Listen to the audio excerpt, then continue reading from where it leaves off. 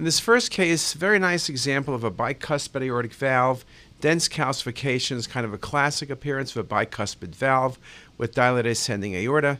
And I asked you the question, a bicuspid valve is associated with all of the following conditions except for coarctation of the aorta, very classic bicuspid valve, Turner syndrome, Marfan syndrome. The one that's not is Loeys-Dietz. Loeys-Dietz has tortuous vessels but no bicuspid aortic valve.